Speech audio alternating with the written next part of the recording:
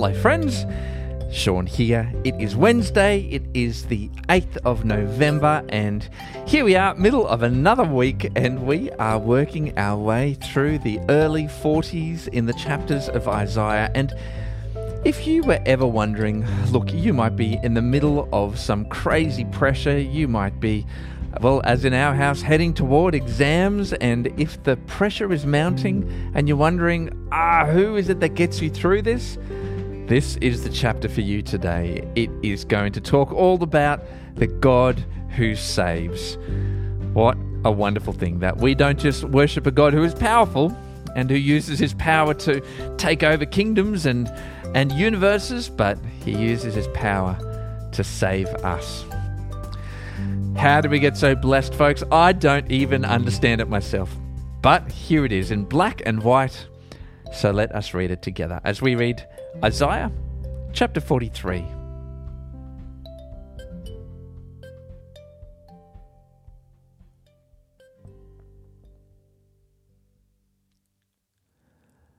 But now, O Jacob, listen to the Lord who created you.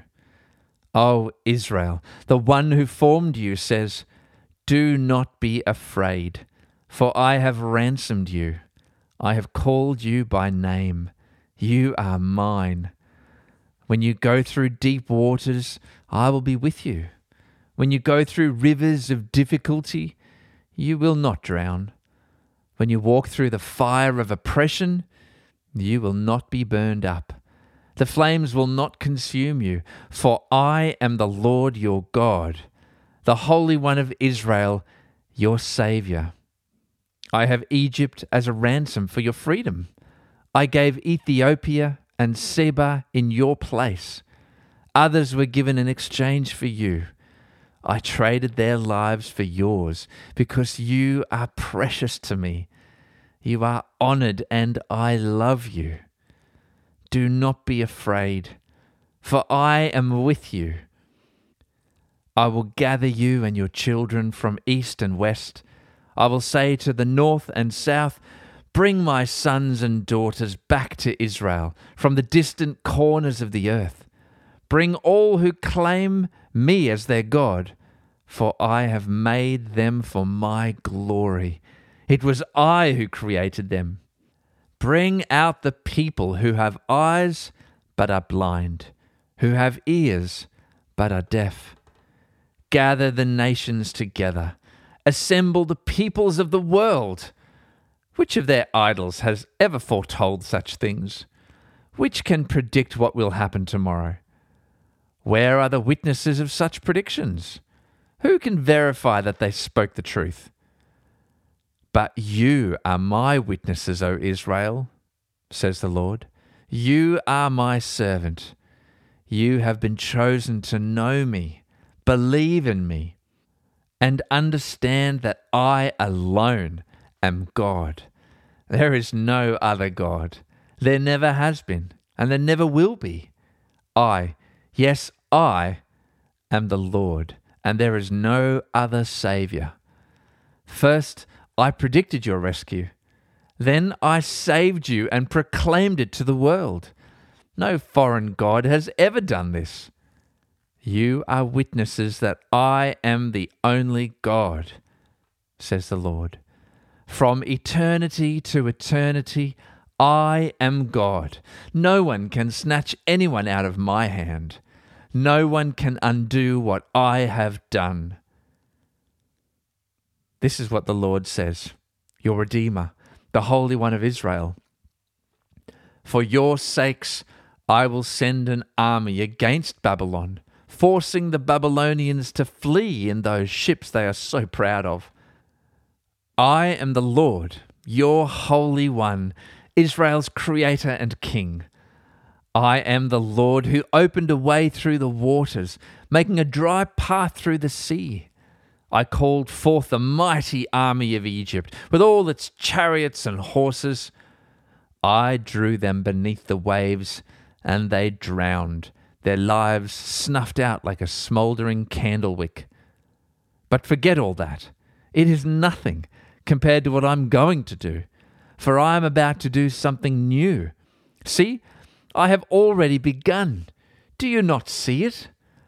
I will make a pathway through the wilderness. I will create rivers in the dry wasteland. The wild animals in the fields will thank me, and jackals and owls too, for giving them water in the desert.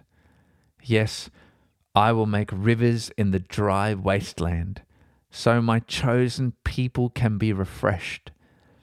I have made Israel for myself, and they will someday honor me before the whole world. But dear family of Jacob, you refuse to ask for my help. You have grown tired of me, O Israel. You have not brought me sheep or goats for burnt offerings. You have not honored me with sacrifices, though I have not burdened and wearied you with requests for grain offerings and frankincense. You have not brought me fragrant calamus or pleased me with the fat from sacrifices. Instead, you have burdened me with your sins and wearied me with your faults. I alone will blot out your sins for my own sake, and will never think of them again. Let us review the situation together, and you can present your case and prove your innocence. From the very beginning, your first ancestor sinned against me. All your leaders broke my laws. That is why I have disgraced your priests. I have decreed complete destruction for Jacob and shame for Israel.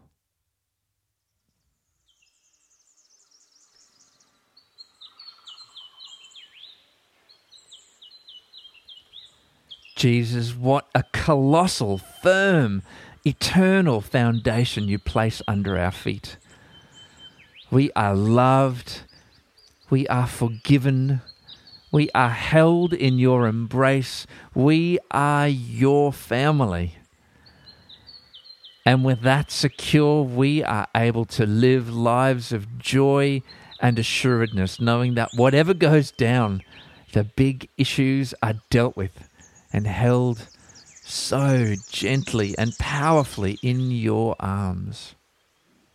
Thank you, Jesus, that you take care of all of that and love us through each moment. Help us always be cognizant of that incredible gift that you have given us and live with that rock-solid assuredness that our life lived in faith in you brings us. We are so grateful for you, and we love you, and we praise you. And it's in your name that we pray, Jesus. Amen.